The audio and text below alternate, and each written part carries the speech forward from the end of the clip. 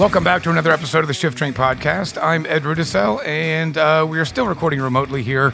I think that's probably going to be a permanent kind of format for the show, at least even when things get back to some sort of semblance of normalcy, which we're still yet to kind of see what that new normal is going to be like. But for the time being, we're still working remote. But the beauty of that is that I can have guests like we have today, which is we've got Vince Pollard on the show. He's got a new book out. He's working with Jen. You're in Colombia, and this is probably the first I think Zoom interview that we've done outside of the country. We've done a few in person in Europe, but never South America. So welcome to the show, Vince. Thanks, man. Thanks for having me on.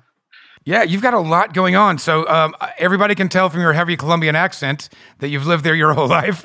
Yeah, exactly. I was born in England, moved to Canada like about 10, 12 years ago, lived in Toronto for a long time, which is where I learned to bartend. And then I moved to Colombia two years ago. That's great, man. So, I mean, you know, I always like to start back at the beginning a little bit because, you know, especially in this day and age, I feel like we've gotten this deluge of kind of bartenders coming up on Instagram and doing their live videos and doing all these podcasts. And, you know, we're obviously adding to that noise out there. But, you know, how did you get started? Because it's always an interesting path. A lot of us kind of end up from all these different walks of life. And I always say that we're probably the highest educated group of individuals, you know, in any one profession other than perhaps doctors, lawyers, et cetera. But, you know, it's just such a wide range of education and experience. And so how did you get started when you were in England, you know, in getting started in, I guess, in bars in general and then making that jump over into craft? Yeah, well, in England, as a student, I worked in a couple of bars, like a traditional pub.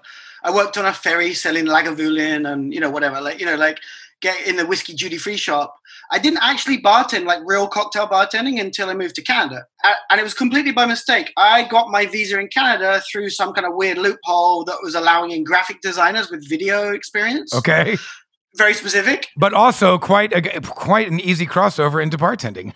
Yeah. Well, you have to make custom products for clients, so it's kind of, and adjust things according to people's whims and learn their tastes. And, so they're a crossover. Oh, absolutely. Yeah, I know tons of them. Actually, yeah, there are a lot of web designers, I think, that work in bars. Yeah. So I did that. And then I lived in this pretty sketchy at the time neighborhood in Toronto. Now it's pretty nice. It's gentrified, but it's, and with that gentrification, obviously it's always a double-edged sword, right?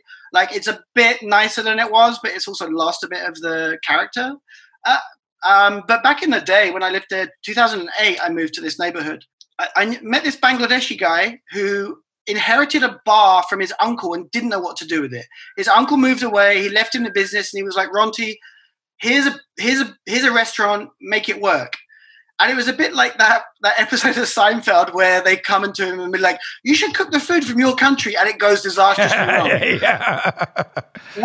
Being a British guy, I don't know if you know this about British people, we love curry. Like it's all we eat. Absolutely, yeah. Yeah. So it's the national cuisine. Yeah, I asked him, he was cooking curry one day and I was like, oh, is that curry you're making? And what kind of curry? And he was like, let me try some. And I was like, why don't you sell this? He's like, oh, people in Canada don't like curry. I make burgers and meatballs. And I was like, seriously, man, there are people, maybe the older people in the neighborhood don't like curry, but people of our generation love, are open to that.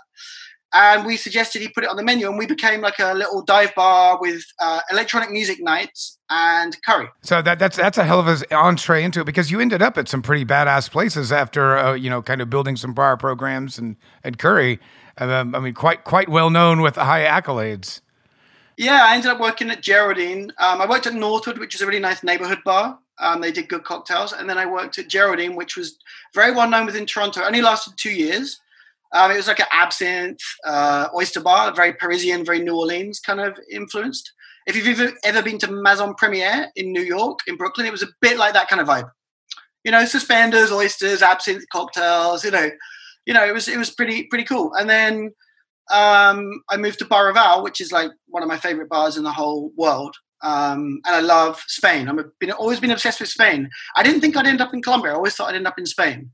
And Bar Raval, they do like sort of San Sebastian, kind of like, Northern Spanish sort of tapas style, or inspired by that. And then they culinary mecca.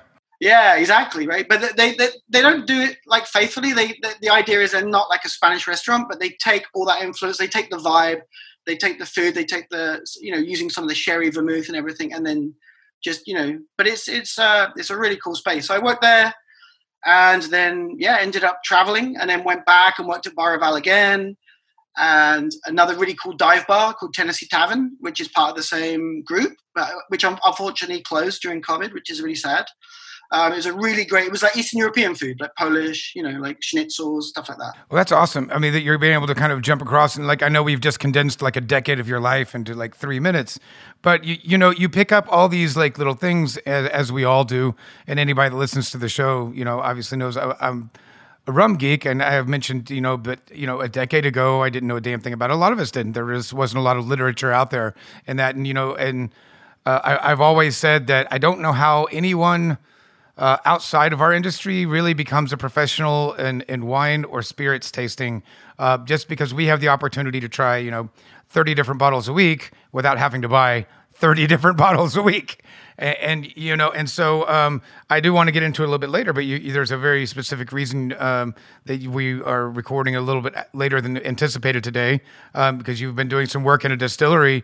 But I guess we should talk. You did make the jump to Colombia. Are you in Bogota? Is that right? I was in Bogota. I was in Bogota for almost 2 years. And we recently, like a month ago, just moved the production to Cartagena. So Cartagena is very different from Bogota. Bogota is I think it's 2,600 meters up above sea level. And it's essentially like it reminds me of London in the 1960s, like obviously before my time, but it reminds me of the vibe of London in the 1960s with in Spanish. It's like it's rainy all the time. The traffic is horrible, but it's kind of cool. Like it's like really rock and roll kind of city. Like it's like, really, there's cool little, obviously this year, no one can take advantage of it, but there's really cool little nooks and crannies, little cool bars, empanada places. It's really cool. Cartagena is the opposite world. Cartagena is Caribbean. It's really chill. On the weekend, there's some workers doing some construction in my house. We had a delivery of the cement by donkey. It's like, it's a different world. It's a different world, man. Yeah, it's a country that it's been on my list, and I really regret, obviously in hindsight, looking at travel restrictions now, in 2020. But last time I was in Central America was a few years ago. We were in Panama City and had some extra time to kill. We were hanging out with like Carlos Esquivel and Don Pancho, and it was like we had a few extra days, and it was like, do we go to Boquete or do we go to Medellin? And we ended up going into the mountains in Boquete, and since then I've regretted not popping over to Medellin. It's about the same kind of 1 hour flight from Panama City.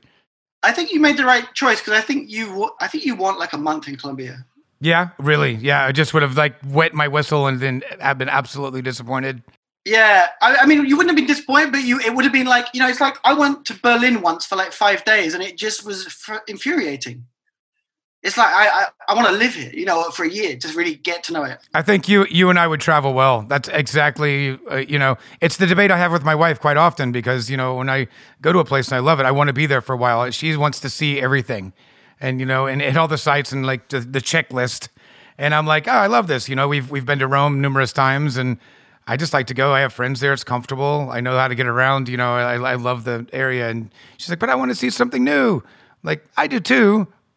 But I also like the comfort of, exploring an area that's comfortable. So anyhow, I mean, you did make, so you've gone from England to Canada, some two incredibly warm and tropical climates, and you got really tired of that. And but you made it up and down into Colombia. What kind of precipitated the move to go to South America? Well, I came here about 4 years ago for a year. And even though I'm 46 now, so like at the time I was like 40, maybe 42, 43 when I left, something like that. You're giving me hope, because I'm 43. I'm like, oh, cool. It's not too late. It's not too late to just pick up and go. Well, I just never, like when I came to Toronto, like whatever that was, like 12, 13 years ago, my plan was to stay for a year and go to Latin America. And I never left, because I went to Buenos Aires, Cuba. Like I visited, but I never did like the sort of year backpacker thing. I did it in Spain, but I never did it in Latin America. And I was like, you know what? I'm just gonna do it. I did it, and then I met a guy who is a Swiss guy who was working in a hostel. I helped him out with the menu. He invited me to Switzerland to learn how to make gin. In Tudecum is the name of the distillery in Zurich. I went there, did like an internship. there we did like a little pop-up. I did some drinks. I did like a month internship, a month pop-up.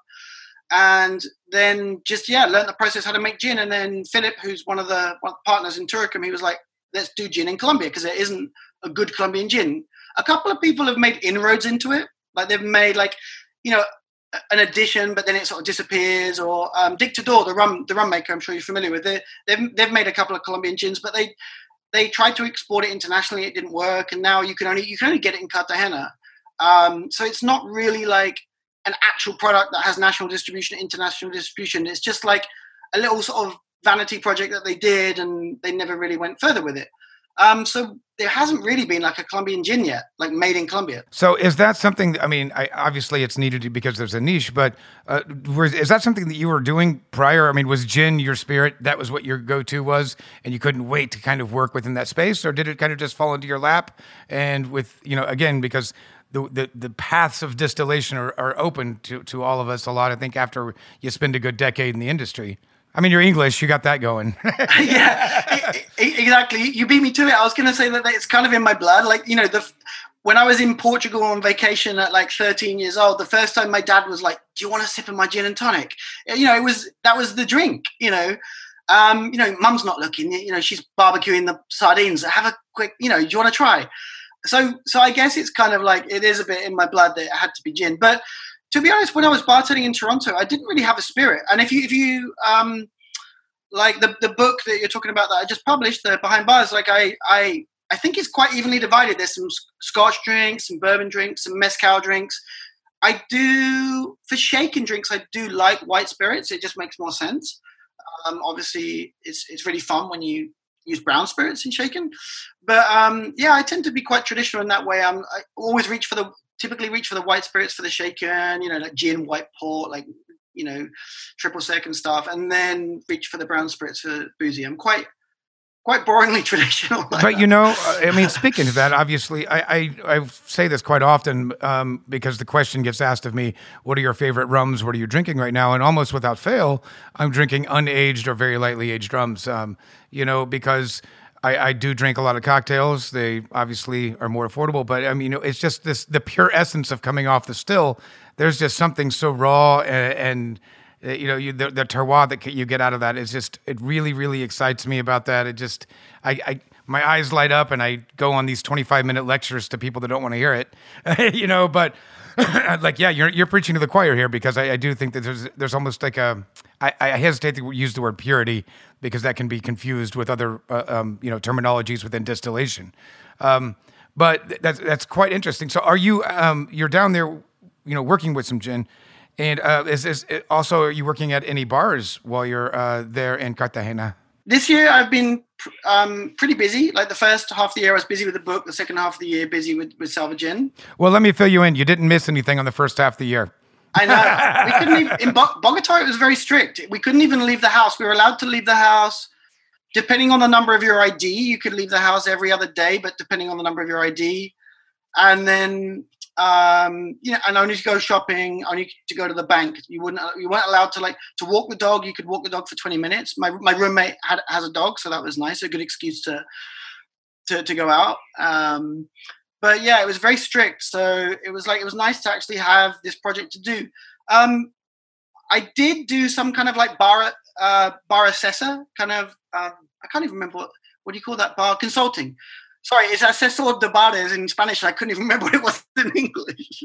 Well, obviously the immersion program is working. My Spanish isn't fluent, but it's definitely. I don't know if I'm learning Spanish or it's just replacing words of English, and now I'm going to not be able to speak either. Yeah, that's always the trick when learning a language, right? And I always feel like such an idiot as an American because it's so rare to find anyone that speaks anything other than American English in the States. But I have employees in my kitchen that speak 5-6 languages, but most of my employees, I've got a Thai restaurant. So back there you'll hear Thai, Laotian, Burmese, Spanish, English. I'm like, I can speak a bit of Spanish fluently enough to get by, very, very, very rudimentary Thai and English. But like you said, it's, getting by. It's you really do have to kind of immerse yourself in it, and I think that's where my wife learned to curse like a sailor. Immersion in a restaurant. So it's really great that you've been like doing, and I do want to kind of revisit that because I want to get some details in that, but I don't want to lose sight of the fact that we've been chatting a little bit about your new book, which I have in front of me, and I have actually checked out. I've had it in my possession for a little while. It took a minute to kind of get you onto the show with the disaster that's been COVID, and you said you listened to the show, so I closed 2 of my restaurants earlier this year, and so yeah, it's been a rough year, but this is a super super cool book, man. It was on my radar before we had gotten connected. In fact, you know what? You had mentioned Camper English, being a big fan of Camper English, and I saw Camper had put it on his feed at one point on Instagram. Nice, yeah. And I was like, hey, that's cool. That's a great book. It's cool because it reminds me a little bit of Andre Darlington did his like booze and vinyl book, and Andre's been on the show, but this is done in a much more a straightforward way. And what I love is that you didn't attack.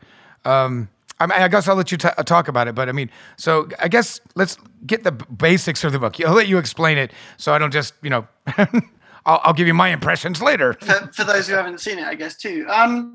Yeah, well, basically, the project came to me through my co-writer, Paul Sloman, who's in the UK, and he'd lined up Sean McManus, does all the beautiful illustrations for the book. They are fantastic, by the way. Yeah, they're great, right?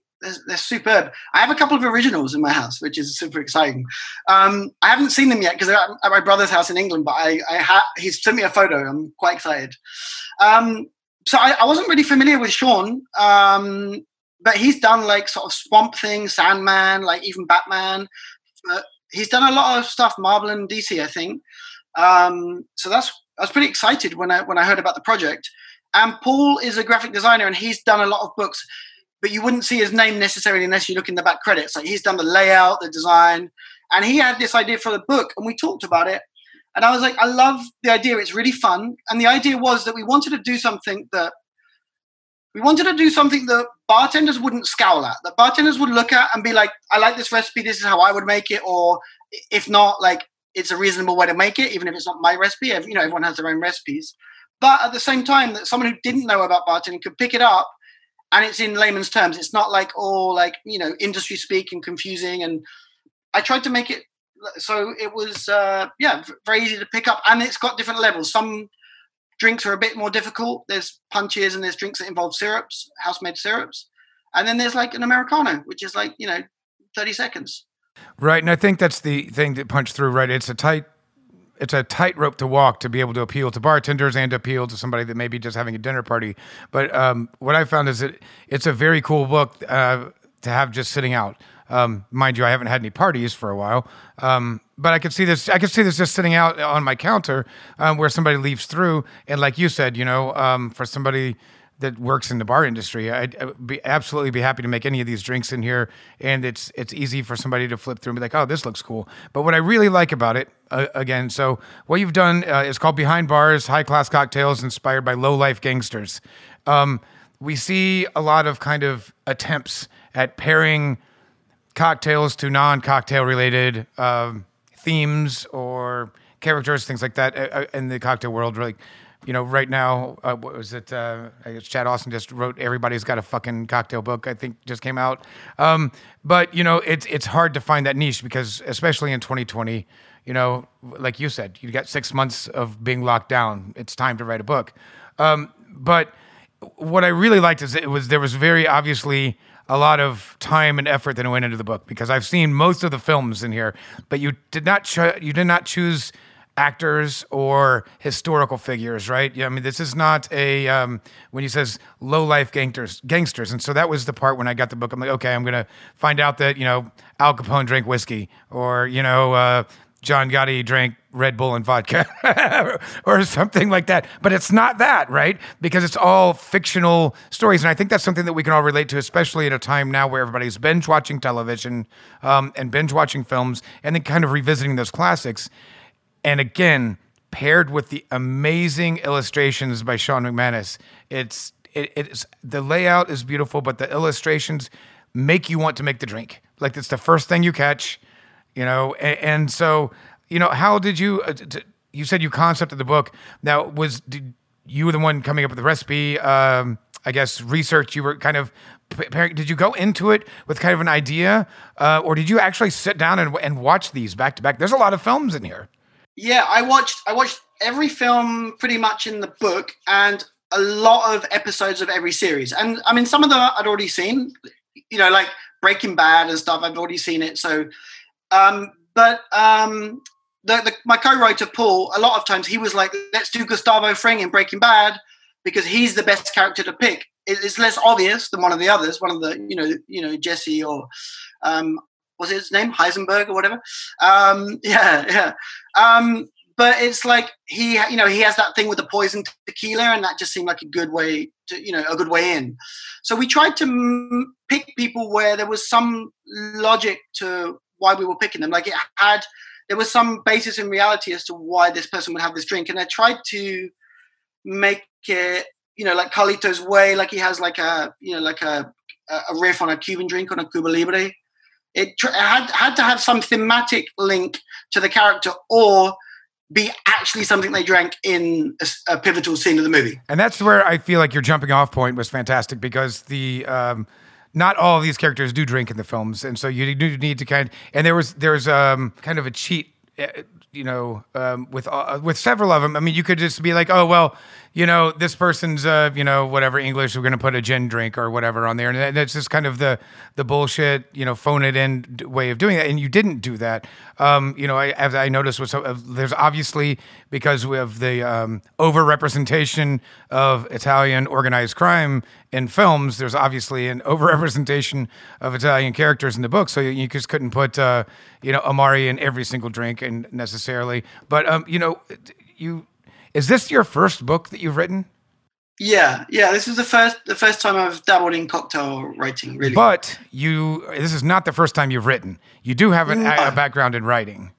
Yeah, like I'm actually, even though I've left Bogota, I'm still a member of this Bogota writers group. And I think hopefully I'm submitting some stories for them for the anthology next year, which is fiction. And I have a background of writing writing about music mostly, and specifically techno. Yeah, okay. It's very niche, but I mostly write about dark techno. Well, if you're going to write about it, you got to write for the dark. Exactly. It's the most interesting stuff out there. Well, I mean, yeah, again, you've chosen the two most popular niches in writing, I think, gangster cocktails and techno reviews. Yeah. Dark techno reviews. We really also tried to, you talked about, obviously there's a glut of Italian-American, characters, because there's so many Italian-American mobsters in history, fictional and reality. But we tried to put a balance of different, gender and race and background. Like we tried to put, because there's so many cool, Japanese and Korean gangster movies. And also I put Jim Jarmusch's The Lone Man from Limits of Control, which is an unusual one, I think. Did you, correct me if I'm wrong, didn't you have two Jim Jarmusch films in the book? Oh, there's Ghost Dog. Ghost Dog, that's right. Ghost Dog's in there. Yeah. That is one of the most underappreciated films across the board. Like, I have the soundtrack. I have the Japanese import soundtrack. I saw on Twitter that you're a RZA fan, so that doesn't surprise me. Oh, dude, yeah, right. Yeah, exactly. I needed to get all that. Yeah. Yeah, that leads me into, so were you kind of exclusively choosing the characters that you would represent, or did you and Paul kind of work that out together, or and to kind of go from there? I know that there's been a big collaborative process, which usually ends up with the best results. Yeah, it was very much like, Paul suggested a certain number, like we ended up with 60, and Paul, I think he initially ran 5 by the publisher, and they said no to one of them, and then we changed it, and we came up with a 5 to do the sample for the pitch, and that happened a long time ago. That happened in 2018, I think, or early 2019, I think, and then I forgot about the project, and the publisher 6 months later come back to us and was like, it's a go. And I was like, oh, I didn't think this was happening. That's sometimes how long it takes in the publishing world. Sometimes it takes a good 6 months for them to decide yes or no. And then basically we went through, and the publisher, there were some they didn't like, or some they wanted in there. But basically we chose them, and we basically went back and forth. Like Paul would suggest somebody, and then there was some where, we decided we definitely don't want to put any gangsters in there, even the fictional representation of them. where someone might kind of be offended. Like, like for a Colombian to put Pablo Escobar in the book would be quite offensive because a lot of people actually suffered from his actions. So we tried to be more sort of lean to the more fictional representation of people and less, the more dramatic in reality. And I mean, I love the idea that I like is, I mean, I agree with you. I think Sean's illustrations make this book. I mean, I think without it, I just love it. Sometimes I just look at the illustrations and I don't even remember what my cocktails are. I'm just flicking through it. But well, it's fun because you flip through and you're like, oh, I love that film. Oh, I love this. Ray Winston. I was like, I fucking love Sexy Beast. Yeah, that's a good movie. Literally every time I walk out and we get really giant seasonal temperature swings. In Indianapolis. So in the winter, it's quite cold as it is today. In the summer, it's just blistering hot. And every time when I walk out, that nobody ever gets it. I go, it's fucking hot. And just stand there. It's fucking hot. And what are you talking about? Like, never mind. So it's like the greatest, that 10 minutes of him just lying in the pool. It's one of my favorite scenes. But do you say it with your shirt off while holding a champagne cocktail? Right, with him like all oiled down. With your champagne flute, Such an underrated, and so that's what I was going to ask about. But you brought up that some of the publisher did not necessarily want some of them to book. Are you at liberty to, or can you even remember some of the ones that they rejected, or it's kind of water under the bridge at this point? I think they mostly made suggestions rather than rejections. I can't remember the ones that there was one or two that they were like, no, I don't really like the idea of this character, and I can't remember.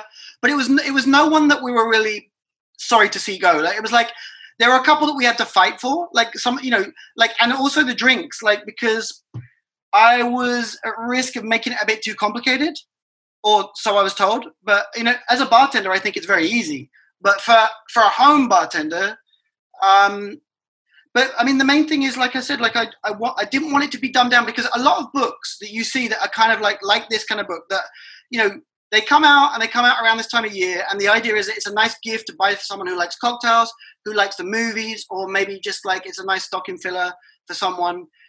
And a lot of the time, they just fill these kind of books with like these horrible drinks that, you know what I mean? Like vodka and orange juice and stuff. And it's just like, what is this horrible 80s beach drink?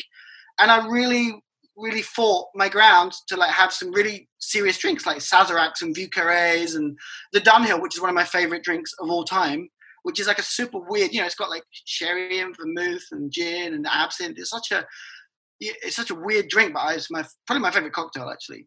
Well, and again, going back to some of the like more obscure films, and you already mentioned two of my favorites, Ghost Dog, Jen Jarmusch, and Sexy Beast. But you've got History of Violence, Cronenberg. It's actually funny. Literally, as I sit here in my home studio, my wife is upstairs watching Eastern Promises. That's a good one too. It is such a good one. Yeah, that's a really good one. That one's for the part two of Behind Bars. But that's probably a good movie for me to watch when I'm missing London, because that movie will make me not miss London. Right. So, like, I mean, it does seem like you got a lot of kind of freedom of control over like what you got to be able to put in here, and you're obviously relegated to kind of dealing with fictional gangsters. You mentioned Escobar not only being in poor taste, but also not fictional. I mean, we do have characters like Scarface that were kind of loosely based on, real life people, but they'd been kind of changed, especially Al Pacino's Scarface, which is, two skips from the original. So when you were coming up with these cocktails, like I said, there's kind of an easy way to phone it in a lot of times, right? Like, I mean, you're talking about trying to come up with a drink that Tony Montana would drink. I mean, that's pretty obvious to just, throw some Cuban rum in there. And, but you're like, well, I don't know, maybe he wouldn't. I don't know. Like he was pretty anti-Castro in the film. So maybe he wouldn't have drank, so, kind of how did you have to kind of force yourself outside of that box and like not do the easy thing of just throwing on a daiquiri? Well, I did put a daiquiri in there eventually with Meyer Lansky. But see, that's perfect. That's not the easy way out. Right. Yeah. But I mean, a daiquiri. I'm sure you agree. I mean, a daiquiri, especially for people who are making drinks at home, and it's like with a daiquiri, it's a drink I feel very sorry for, because it's a drink that is like very misunderstood because it's frozen. You know, it's. I think I mentioned something like this in the book about its cheap frozen counterpart cousin of a drink. You know, I put it better in the book, but I make some joke like that in the book where it's like, but it's true. It's like, you know, when I talk about daiquiris, even in like places like Bar Rival or, you know, like Geraldine, the bars I work at in Toronto, I would suggest to people who are cocktail connoisseurs, they're not bartenders, but they are people who drink cocktails on a regular basis. I would suggest a daiquiri, and they were like, but you don't even have the machine. And I was like, no, my biceps are the machine. Like this. Right. I mean, not now because I haven't bartended for 2 years. So I am lifting heavy barrels of gin though, so that hopefully I'll get them back. Oh, believe me. I mean, you know, we get a lot of people come in. We've got a tiki bar as well, the Inferno Room, and people coming in, and you know, we've got a whole daiquiri section. We specifically did like 5 daiquiri riffs to put on the menu to kind of encourage. Well, the speed, so that, you know, we didn't get stuck making 14 ingredient drinks all night. Excuse me, but also kind of letting people know that, you know, that slushy frozen, you know, concoction is not necessarily, you know, what you should be ordering, but it is definitely, we're still chipping away at that stone. So, I don't feel that we've really necessarily escaped that first wave entirely, at least in areas of the world. Or areas of the United States where it's a gimme that craft cocktails have taken over, that everybody understands what's going on. And, you know, in 06, 07, you kind of had to force people to drink an old-fashioned, you know, where it's something they had to finally figure out what the bitters on the bar top was for. And, you know, now things have changed a little bit, but there are definitely still pockets all over. And again, bringing it back to Camper English, you know, we talked about the dangerous cocktails on our last interview, and he said, you know, it's the dangerous ingredients are very much alive and well in a lot of pockets of the country in the United States. So, you know, as you are kind of deciding which classics go in and which ones to kind of riff hard on, was this just like a total fun at-home experimental process because you were working on this during COVID-19?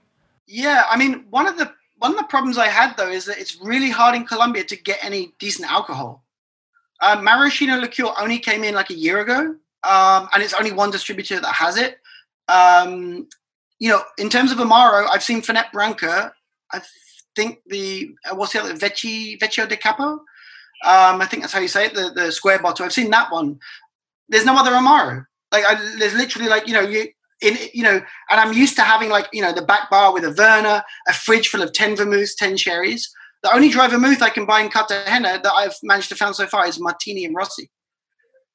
So it's difficult. It was difficult. So I had to rely on a lot of my memories of I've got my notebook of bartenders' choices that went down really well, different twists that I know off by heart. So I really kind of lent heavily. And I also kind of thought, this is my first cocktail book. I hope, you know, I get to do a second one, but I don't have to be too weird in the first one. You know, I can go back to what are my classics.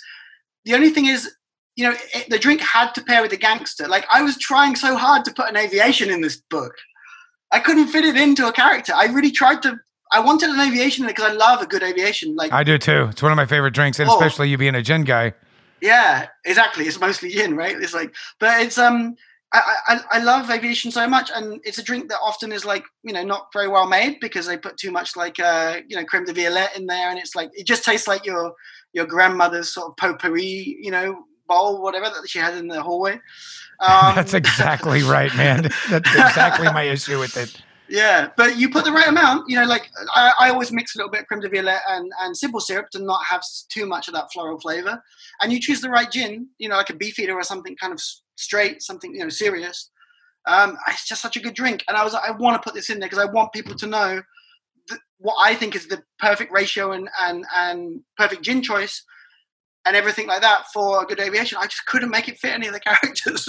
Sure. So, well, as you're discussing that, I'm thinking, you know, how as I guess working in the spirits industry in Colombia changed your perception of the industry and bartending, kind of access, logistics, you know, because I know that when I've spent time in Latin America, the first time I went, I was given a heads up by a buddy of mine. And he said, just, you know, don't expect there to be cocktails here. Like, you know, there isn't a scene. You can drink rum, and maybe a soda, but I mean, you're not going to have a cocktail scene. And actually during that particular trip, speaking of the daiquiri, I finally, after like a week, I was dying for a daiquiri. And I went up to this bar, and it was kind of clubby. It was like a rooftop bar. And I asked for a daiquiri, and the lady said, sorry, our blender is, kind of acting goofy. Give me 10 minutes. And I said, no blender. It's okay. We were speaking in Spanish because she couldn't speak English. And she looked at her boss, and he kind of gave a nod, and then walked over and grabbed the tens. And I was like, I win, we got it. And so by the end of the night, we all ended up going out together, drinking daiquiris. But, it's, but there wasn't a scene. I mean, like I don't want to sound like a dick. Like, I want to know, show them how to make a drink. But, that culture is really kind of still grasping. And like we talked about, it has not taken over and everywhere. And you've kind of jumped from Bogota to Cartagena. And you're getting your concrete deliveries via donkey. Yeah. And so how is that kind of changing the way you come or approach drinks and kind of the industry? Well, I mean, I think in terms of my bartending style, like I've always been like really like leaning heavily into amaros, sherries, bitters, like always kind of like using a lot of like bottled ingredients, like very, even if it's shaken drinks, like, mixing, like if I'm doing like a Japanese whiskey pineapple thing, I'm going to put some kind of amaro in there for depth. And what it did is like, because I was working a little bit in a bar here, doing the consulting and everything. And I just was like, I don't have these ingredients. So I had to but what Colombia does have is lulo, which is the most amazing fruit that ever existed. That's only in Colombia and I think maybe a bit of Ecuador. It looks like a tomato. It has prickly spikes on it that are a bit like a kiwi, but spikier, like they can actually give you a splinter kind of thing. And inside it looks like a tomato. You cut it open, it's the shape of the tomato. And the taste is like kind of like a bit passion fruit, a bit kiwi, and a bit something else I can't quite remember. It's like, yeah, kiwi, passion fruit, and then a note of maybe something else. But it's like so delicious. So I started making drinks. Like I made like a drink with like lulo and sherry, like because I managed to get like Tio Pepe, the only sherry I could get, but I got that. And I did like lime juice, because all of the citrus, all of the pineapple is better than any pineapple you'll find in North America. Well, Mexico aside maybe, but Canada and the States for sure. Like the pineapple's like fresh. So I just started leaning more towards produce. I did a milk punch and I put like panela, which is like a cooked, the molasses of the sugar, and they cook it up, and it's like really like demerara, like a demerara sugar comes in a block. And I started using panela, I started using lulo, I started using cascara de café, like the dried skin of the coffee, which I don't know if you've tried, but it's more like it tastes more like rooibos tea than it does coffee. It only has 25% of the caffeine of coffee. You can, and some like hipster coffee shops will sell the cascara in like a bag, and you'll just make it like a tea. You'll just brew it in water. It's nice, but it tastes like rooibos tea, has a little bit of a kick. But it's like cacao nibs. I just started like being like, I can't do the things I did back home, but I have to appreciate what Colombia has to offer that Canada doesn't. So I just switched my style, and I've never really been into tiki. That's never been my thing. I appreciate it, well done, but I don't really like a lot of juice, and I don't really like big volume drinks. I like a lot of stiff kind of sippers. But I had to go more that way. I had to become more like tropical, more mixing these fresh juices, making syrups out of like passion fruit, and just really leaning towards like the shaken. And even in my old fashions, like we had terrible rum. Like the only rum we could get hold of that didn't cost the earth, that wasn't, because importation tax is 30%. So the only rum that was the Ron de Medellin, which is pretty nasty, and especially the young one. Yeah, it's pretty bad, right? It's quite weak. I don't know if I'm going to regret saying this. Someone's going to find me and not by donkey, Yeah. It'll be on a motorbike passing by the house. Right. No, I mean, I don't want to offend any Colombians, because there is some nice rum coming out. But a lot of it is like, it's done for like just party. It's for partying in the bar. It's not quality product. And so I was like, I wanted to make a rum old fashioned. So I made like a syrup. Instead of just using bitters and sugar, I made like a panela syrup with cascara de café, and it made it seem like the sort of the funkiness of the coffee skins made it seem like you're drinking like a rum that had more hogo than it actually did. And those are the kinds of things that I think that we have yet to kind of really scratch the surface on, because it's been so, I guess, American and UK centric, the kind of cocktail wave. And there's been all these great things happening in China, Southeast Asia, Latin America that, it's easy to forget. And especially when it comes to, like you said, produce, all the access to other ingredients where, yes, it can be quite tricky. I just spent about 5 weeks in Asia last year, in Bangkok and Vietnam and Singapore. And yeah, there was a definitely a hard time getting a lot of the booze, at least in Thailand. Singapore has everything, but it also costs like $45 for a cocktail. But in Thailand, it was a hard time. We could get a little bit here and a little bit there, but the produce, holy Jesus. Like, it was like, yeah, I mean, it kind of, like you said, it kind of realigns the way you need to think about the approach of what you're trying to highlight, and very interesting ingredients that are native to the area. I had a distilled stink bug liquor. Yeah, it sounds very strange when I was in Bangkok, but it just tasted sour. I was explained to me before I had it, but it was going to bring some acidity to the drink, and not something that I would have thought of. But again, those sorts of things, kind of just taking what you have and elevating it. I think that's really what it's all about, right? It's just elevating it and bringing attention, because everybody always wants what they don't have. Yeah. Yeah. It's just a different way of thinking about it, right? Like, and for some, I used to complain about the LCBO, which is in Toronto, the liquor board of Ontario, and they control all the liquor stores. And I used to complain about how it was more expensive in the States and the selection was worse. And now I'm like, when I hear people complaining about it, I'm like, please don't. Like, I don't really like them as an organization, because they recently just tried to do some shitty thing where they paired with Skip the Dishes. And that was like really bad, because bars are having such a hard time anyway. Like, it's like, that's not, stay in your lane. Like, you're the middleman, you are the government agency that's selling liquor to bars and private citizens. So I'm not a big fan of them, but I do now appreciate their selection now living in Colombia, because I can't get anything, hardly. So as you're going back to your book, you're putting these things together, and you named a couple of films that I really enjoyed, and with your lack of access to ingredients, I'm guessing informed a lot of your kind of decision making. You've got your notebooks from Canada and from the UK when you were there, but one that pops to mind is you had A Better Tomorrow in here, which I love John Woo's Hong Kong films. Grew up with him, and especially anything with Chow Yun-fat. He's so amazing. But there's like a whole world of like liquor out there in Asia that we don't have a lot of access to here. So did that also, when you were putting together drinks for those characters, was that a thought that like, ooh, I wish I could get a really badass like Baijiu or yeah. Yeah, I mean, definitely that would have been nice in some aspects for some characters, but I also didn't want to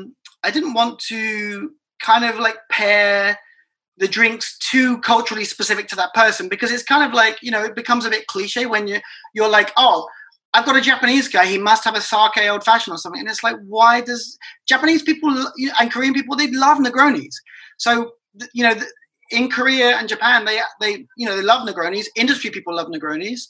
So this guy, one of the characters, he's Asian gangster. He works in his sort of cover job is working as a waiter, as a bartender. And I was like, for sure, his drink would be a Negroni. If he's been cocktailing for a couple of years, for sure his drink would be a Negroni. Yeah, as a reader of the book and being familiar with, I'd say, about 85% of the films within it, I was like, yep. Yep. Like, he nailed that. Like, I mean, because it made you think about, like, is this really what this dude would drink? Like, yeah, I can see that guy sitting at the bar, or this lady, walking in with that in her cocktail glass. And I really think that you did a kind of a fantastic job doing that. Again, it's I know it's a tough thing to do, because there are so many people out there kind of just doing it, like you said, to crank out some sort of holiday book, stocking stuffer, like, hey, look, here's 45 riffs on a vodka martini. And, you know, I get those from my parents every year, it's like, hey, we got you a new book. I'm like, okay, one more for the donation bin. But 500 drinks you can make with blue curacao. Exactly, right. Yeah, that goes back to 90s bartending. You're my age. Yeah, it's like you remember the exactly. 90s. You're like, I don't know how to make that drink. What color is it? Okay, got it. Yeah. Lemon all juice those and blue curacao and gin. Yeah. The club days were fun, weren't they? Yeah. But so you again, this was just the first half of the year. Before I let you go today, I really I'd be remiss if we don't talk a little bit about what you're doing at Selvagen. So, what was going down to Colombia? Was the intent to work at the distillery? Was that the reason you're there, or that happened kind of simultaneously as you arrived? Yeah, I mean, my original, when I came down here for a year, like 3-4 years ago, my original plan was just to immerse myself in Spanish because I learned it in school and I never got very good at it. And I was like, in Toronto, there's some Spanish speakers. There's a big population of Colombians, but it's like you said, immersion is really the only way. So that was really my motivation. And then, like I say, I made the connection. And yeah, the reason I came down here specifically this time was to make the gin. And it's been a long process. I've been here 2 years, and I think this Friday coming, we're going to get the permission to sell it.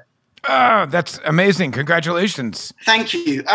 So by the time people are hearing this, it should be maybe available, but definitely you'll have permission.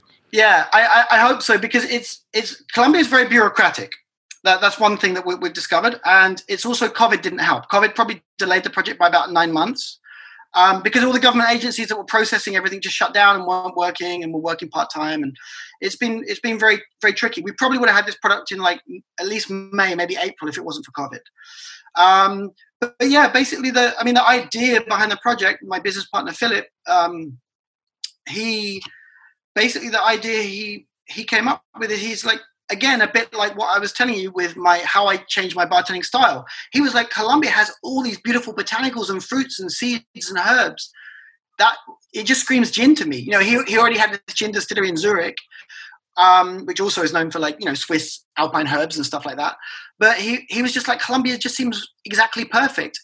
So we have a lot of ingredients that are specific to here. We have corozo, which is a fruit that tastes a bit like kind of hibiscus, I think is the nearest thing I can describe it to. It's a little seed. It looks like a coffee cherry, actually. And it has like a big seed inside and a little bit of mucus, like a coffee bean does, a coffee cherry does, sorry.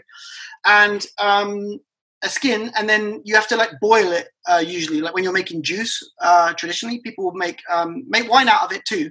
A lot of people ferment it. But you have to boil it in water and then extract the flavor and then ferment that, basically. And then there's, we're using cacao, cascara de café, again, is obviously my favorite thing. You probably realized that by now. And limon mandarina, which is a cross between a mandarin and a lime. It's a nice citrus. It's because there's no lemons in Colombia. That's one thing that threw me as well as a bartender. There's no lemons. You occasionally in the fancy supermarkets, you'll see an imported yellow lemon. But there's limes here. There's a million limes and different types of limes, but limon mandarina is about the same acidity as a lemon because it's half lime, half mandarin, and it has this kind of bergamot note in the peel. So I was just like, I have to use this in the gin. So yeah, so it's the idea was get ingredients from all over Colombia and make a really nice London dry gin that has a Colombian flavor. Yeah, I definitely believe that despite there being kind of this oversaturation in the markets of startup brands, that some of the things that I'm most excited about that I bring into my home bar are the things happening in places like Cartagena. I brought home a really, really beautiful gin from Hanoi last year called Song Kai, and it was just magical. And there's a lot of really good kind of agricole style rums coming out of Vietnam and Thailand, and it's just it's just this very arrogant way of the West thinking that we're the center of the universe, and and it's all happening around us. And so, being able to kind of bring those native flavors, and you're living in an area that is known for just this bounty of produce that's kind of untapped, right? I mean, people just aren't familiar with it. I mean, you've just named 5 or 6 different things. I'm like, well, I got to Google that. Yeah. I mean, the house I'm living in, me and my buddy share this house, and it's surrounded by mango trees. So there's literally nets above the house so that when it comes mango season, which I'm told is like April or May, we don't get killed by a falling mango because these guys are big. Right now there's nothing. It's not even flowering yet because we're just coming into summer now. But yeah, it's like there's produce everywhere. There's coconuts and it's definitely it seems like a good place for the produce. Logistically, Colombia is difficult. Infrastructure is not really there, countries like Ecuador, where they have a big highway that runs through the country. Colombia is very mountainous, and also in addition to that, a lot of money that was paid for by tax money for infrastructure was stolen by politicians and used to buy massive yachts and farms and stuff like that. So it's kind of a bit sad in Colombia because the story is that there's no metro in Bogota, but the story is it's been paid for twice and the money's been stolen by politicians. Wow. So you're fighting an uphill battle to even get it accomplished in the first place. Can you talk a little bit about the production? I know that you probably had to jump through a lot of bureaucratic, loopholes, or not loopholes, I guess, hoops, to be able to make this happen, because that happens anywhere, like you talked about in Canada and certainly in the United States, and you've got to pass all sorts of certifications, but even putting your stills together and being able to operate in a safe facility, you have a partner that's doing it in Zurich, so you have some experience, but even still putting that in a new country is a totally different story. Can you talk a little bit about the production, what kind of stills you're using, etc.? Or actually, even I would like to know what kind of base spirit you're using, what your neutral spirit is. Yeah, well, both of those things are interesting questions. In terms of the still, we're actually working with a partner. We're working in partnership with a distillery. I make the gin, but I make it in alongside the chief technical officer, like the chemist of the distillery. So it's quite nice because he's in charge of like the pressure and the temperature and all the technical stuff, which I don't have as much experience with. And obviously it's a big still. It's like a 500 liter to like 800 liter still. And then we have another still. They have another still which is like I think it's like 1,000 liters to 2,000 liters. Right now we're using the small one, and we hope to keep using that until while it's feasible. The product's coming out well, and but yeah, basically we work in partnership with them. There is stuff we'd like to do. Like we'd like to import some like stills of different sizes to make different projects and stuff. Some nice copper stills from Germany. But that's for the future. But for now, at least we have this partnership. We found someone who wants to work with us. So that's nice. So basically I'm in charge of the recipe. Like I prepare all the spices. The recipe's mine. I go in, I take charge of that. I do the maceration, like we distill together. But I'm the one. So you are macerating? Are you not doing a vapor infusion? No, it's a 2-day maceration, like in the still. We do, like Beefeater do basically, but I think Beefeater only do it overnight. I think it's like 18 hours or something. We do a 2-day maceration, 2-day 2-night maceration, and then we add the fresh ingredients. The fresh ingredients don't get macerated because I don't think a lot of that would work. I think it would go bad. I never really tried it because my instinct is like, don't do that. Do you know what I mean? It's like, so yeah, all the dry ingredients get macerated. The fresh ingredients get added on the day of distillation. And, it's like, it was stressful because I did all my tests in like a 2-liter desktop. Right. Kit. Yeah. And then the next stage up, there was nothing in between. We didn't have anything in between the 2 liters and 500 liters. So I was like, well, that's a lot of gin to, I don't know, fill a swimming pool with if it doesn't work. Sure, yeah, that doesn't necessarily scale up. Even ratios. Yeah, that's a little horrifying. Well, another interesting thing in terms of distillation that you might find quite interesting is that I didn't think about at the time until we did the first distill in Cartagena. Cartagena is at sea level. Bogota is very definitely not. So the distillation temperature in Bogota, what was coming out of my little still was 72 degrees centigrade instead of 78, 80. It was coming out at like 71, 72. So you've got like for the altitude, you've got a good 7-8 degrees difference. So what that meant is that some of the herbal notes from some of the herbs we're using, it was bringing out the more delicate herbal notes without actually cooking the leaves. And when we brought it to Cartagena, that changed, and we started getting green notes that we didn't like. And I had to adapt the recipe, like some of the herbs, the balance of the herbs. It needed a bit of a tweak. Well, yeah, and that's what we always talk about terroir on the show, and when we start discussing distilled spirits, there's always the big debate: can you get terroir out of a distilled spirit? But those are the kinds of things that I in my mind kind of attribute to as part of the whole package of terroir, right? Like, because that's something that has to be happening in that place for that flavor with that recipe, because you can't just pick it up, move it, and say, okay, we've got this neutral spirit with these macerated botanicals. It won't necessarily taste the same. And so, yeah, I think that, the hands of the distiller, all those things really go into it. I think that's where the craft of it is, and the kind of geeky stuff, when we can start talking about stills and rectification and plates and all the fun stuff. Are you starting with you're in Colombia? Are you using neutral cane spirit or as your base, or neutral grain spirit? We're using grain spirit. Originally we were going to use the cane spirit. And actually the reason I have cacao in my recipe for the gin, because it doesn't really taste like chocolatey or anything like that. I'm using raw unfermented cacao, not toasted cacao. So it's like using the whole nibs and breaking them up. The reason I put that in there is because I wanted the oils from the cacao to give the spirit more body. Because what the cane really lacks for a gin is it doesn't really have a lot of body. But what we found as we did tests is the cane spirit that we were able to get hold of was not consistent in quality. So we went for grain because it's a bit more industrially produced. It's a bit more like produced like it's the same every time. And it has more body. But I left the cacao in because the balance of, I always say that like making gin is a bit like a sort of like a botanical Jenga. It's like you take one thing out and the whole thing collapses. So I left it in, but I originally put it for the body to sort of trick you into thinking it had more body than it had, because we were using the very light cane spirit. Well, it's much preferable to glycerin, so thank you. Yeah, exactly, right? Yeah. So I got on the website, the website's up there. It looks very nice. It's got a little bit of info about you and your partners there. But you were telling me so that's a purely informational site at the moment, right? Because you guys don't have the ability to sell it quite yet. We're almost there. We're just a few days away, hopefully. 5 days. Yeah, I hope so. We have everything. We have like all the bottles, corks, the labels, the carton boxes. We just have this one last permission, and it's the very last hurdle. Like the irritating thing for us is because of COVID, the point we're at right now is actually where we were on March the 30th. But we decided to change permission. Well, I mean, I'm sure you can relate. It's been, yeah.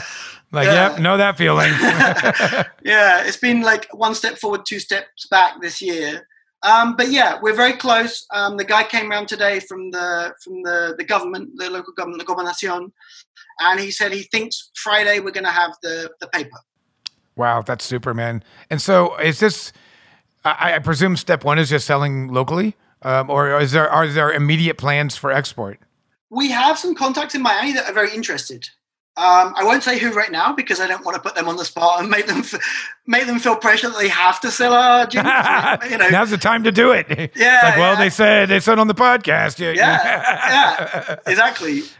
That's great. So because I did notice on the website that it's bottled at 40%, and that was because I don't know what the kind of regulations are in Colombia. That's the minimum ABV in the United States for export, and that's different from country to country, and the EU's a couple degrees different. But whenever I see that 40%, I'm always like, okay, well, this is planned to be an export item to the United States. Was that part of the thinking, or did you guys just really decide that 40 is like it landed where you wanted that flavor to be? Yeah, I didn't actually. It might have been on some of my business partners' minds that 40% was, because they were already exporting gin from Switzerland and they could think about that kind of thing. For me, that wasn't a consideration, but you're right. I mean, basically for me as a bartender, and I'm sure you can relate to this, knowing your drinks and everything, but it's like, I don't think anything under 40% is really worth mixing with as a base spirit. As a modifier, sure, like Amaras. Yeah, it's hard to stand up to everything else that might be in that drink. Yeah, so I was really dead set. And the thing is, in Colombia, is that every degree that you're over, I think it's 30 or 35%, or no, maybe it's like 28% volume, I think. Every degree over that is an extra tax bracket.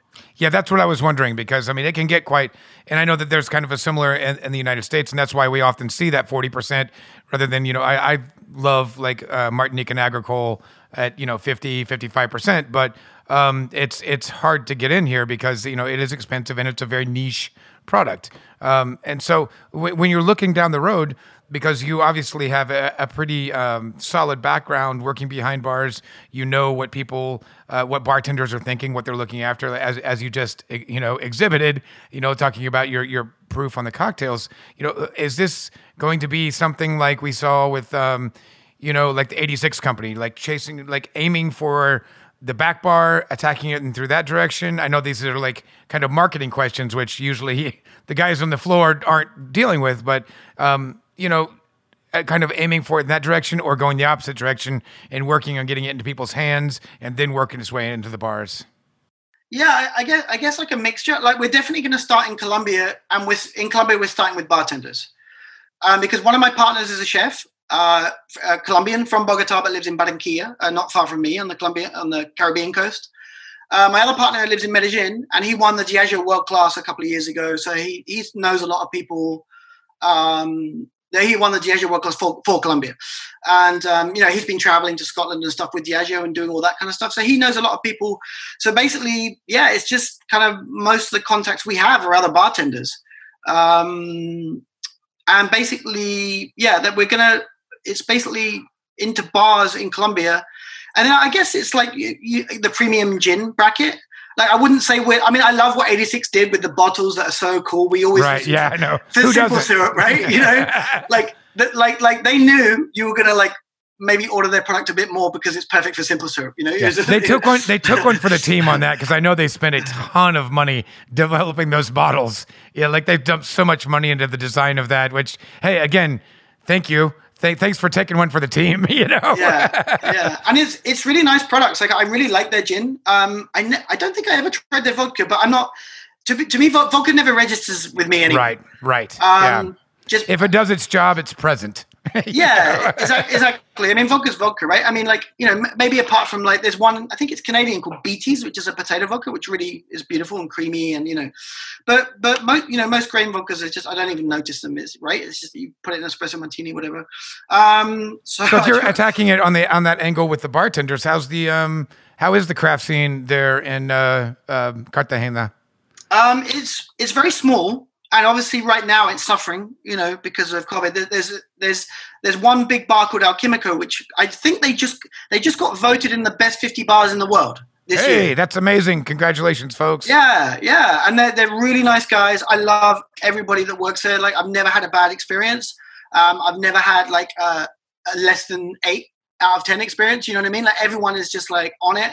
It's a bit more of a party bar, or it was. I mean, right now I don't know how they're managing it. I haven't been yet. I've been too busy. I'll have to go. They have these industry Mondays. I'll have to go, and it's a little bit quieter. You go and have a Negroni or whatever, But yeah, there's such a good bar, and there's one called El Baron, which is really nice as well. And in Bogota and Medellin also, there's like a few. There's one called Bar Continental in Bogota, which is beautiful, and there's an American bartender, actually, Erin Rose, who worked at Bourbon and Branch in San Francisco. She manages the Takami group, and it's like 14, 15 bars she's in charge of.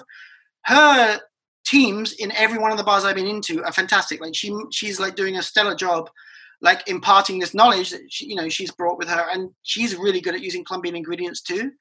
And I really like these bars. And there's actually a liquor that a lot of these bars are using that you would like. I don't know if you ever tried it, called Biche, and it's like a rum agricole from Colombia. I've heard of it. It's been on my radar, but again, not something that's accessible to me at the moment. So yeah, I'm a sucker for any sugarcane spirit, and especially fresh pressed sugarcane juice. Absolutely love it because of that terroir of it. It just gets me all tickly. Well, you would love Viche, and it comes from the Pacific coast. It's not really coming from where I am. It's the other coast of Colombia. But yeah, there's some beautiful stuff. There's one called Valladores, which is like, there's a few good brands coming out now. There's quite a lot. And again, those are the exciting things happening. People, it's when we don't have you on the show and we don't talk about these things that, it can be forgotten about outside of the regionality of where you are. And I can tell you right now, I'm sitting here just like, oh, when can I go to Colombia? I was like, now I know people. Now Yeah. Well, if COVID eases up and you make it down, then you can, I'll order some VJ ahead of time and make sure it's available. Absolutely. Well, I would love to be trying some of the Selva Gin as well. That was when I was in Vietnam. I really regretted that we were just there for a few days and I didn't get a chance to visit the distilleries that were making the rum I was drinking. So as you guys are moving forward, again, hopefully by posting date here, that it's going to be available. But certainly if we have any Colombian listeners, where can people find you online? Where can they find your brand or even yourself, whatever you're willing to put out there on, I'm sorry, social media, all that, but let's start with Selva. Yeah, well, we've started putting stuff up on Instagram in preparation for launch, explaining a bit about the gin on Selva_gin on Instagram, and the website is selvagin.com. And I would say those are the two. We have a Twitter and a Facebook, but I'm really all about Instagram. I love Instagram. Same. Yeah. I Twitter. Every time I check. The only time I use Twitter is to send a message to a company that I'm mad at that has responded not whatsoever through other channels. And then I look at the feed of the trends and I'm like, yep, this is why I hate Twitter. Yeah. But Twitter can be fun, but it can be annoying as well. Yeah. Well, Camper again, he's gotten more shout outs on this episode than I think ever. But nice. He told me that all the cocktail writers like to hang out on Twitter, and so it's very easy for them to bounce back and forth and engage with one another there. So that makes sense. So we've got you involved in Selva Gin. Again, the book Behind Bars: High-Class Cocktails Inspired by Low-Life Gangsters, available pretty much anywhere you get books. Certainly, as you're looking for things this holiday season, I can't encourage you enough to please buy from local independent booksellers. If you can't find it any other way, certainly, order through Amazon or whoever you need to. But, Powell Books is always a good opportunity to still spend money at a great bookstore that's not owned by Jeff Bezos. Jeff has enough money. He has plenty of money. We don't need pay him more. But, and so I highly recommend snagging this book. It's fantastic. It's fun. And that's the hard thing to nail, right? Is the funness. You get info out of it, but it's actually still legit fun, and certainly the illustrations help to carry that through. It kind of all makes it a coffee table book / cocktail guide, because if somebody really couldn't care less about looking through the actual recipes, you're certainly going to recognize the films and the illustrations, and it's really, really well done, Vince. I'm glad we were able to have you on the show. I'm definitely going to hunt you down if this, the world ever. Right. If the ship ever gets righted, there's a long list of trips that I had to cancel this year, and hoping that we can, get back to some sort of a semblance of normalcy. Yeah. So good luck with the distillery. I'm going to keep my eyes peeled on Instagram, and hopefully we'll be able to see your official announcement here coming up. Or actually, by the time this episode is up, hopefully you're already you're selling. Yeah. Right. Fingers crossed, man. Hope so.